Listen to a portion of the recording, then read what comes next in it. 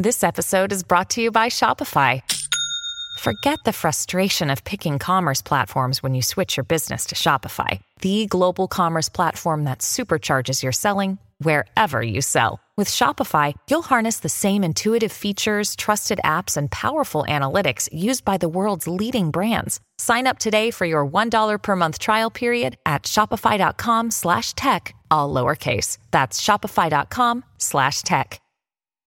Fox on Games, your insider's cheat code to gaming. We are continuing on with our holiday gift guide, this time focusing on multiple PC accessories from Glorious Gaming.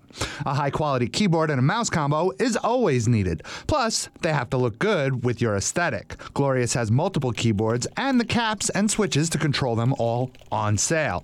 The ranges from a bare-bones keyboard is just under $40 to their GMMK Pro, pre-built, made of aluminum, and fully customizable. That one is about $350. Also on sale, 4 models of the company's mice, which can be customized to match your keyboard.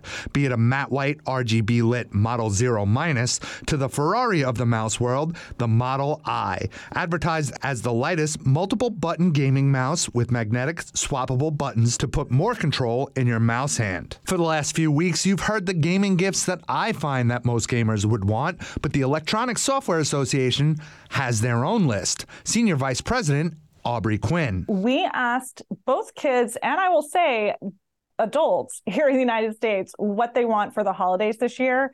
And 72% of kids said they're asking for video game related gifts. The ESA represents many game makers in the industry. She says that when looking into the data, there isn't one thing that rises to the top this year. Some kids want consoles. Some kids want game passes and subscriptions. Others want in-game currency because they're looking for the next expansion pack or additional skins. And so really there's a big variety and a lot of difference across what the kids want. One thing Quinn wants to remind you is gaming isn't just for kids anymore. The average age of a video game player is 32.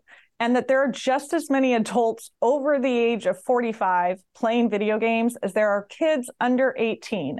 And another thing she wants to remind parents who don't play, check the ratings, something the ESA has done for 30 years and has expanded to mobile games. So the ESRB ratings will tell you if the game is meant and appropriate for E for everyone, E10 plus, everyone 10 and older, T for teen, or M for mature. Eamon Dignam, Fox News. Hi, everybody. It's Brian Kilmeade. I want you to join me weekdays at 9 a.m. East as we break down the biggest stories of the day with some of the biggest newsmakers and, of course, what you think. Listen live or get the podcast now at BrianKilmeadShow.com. Listen to Fox News Podcast shows ad-free on Fox News Podcast Plus, on Apple Podcast, Amazon Music with your Prime membership, or follow wherever you get your podcasts.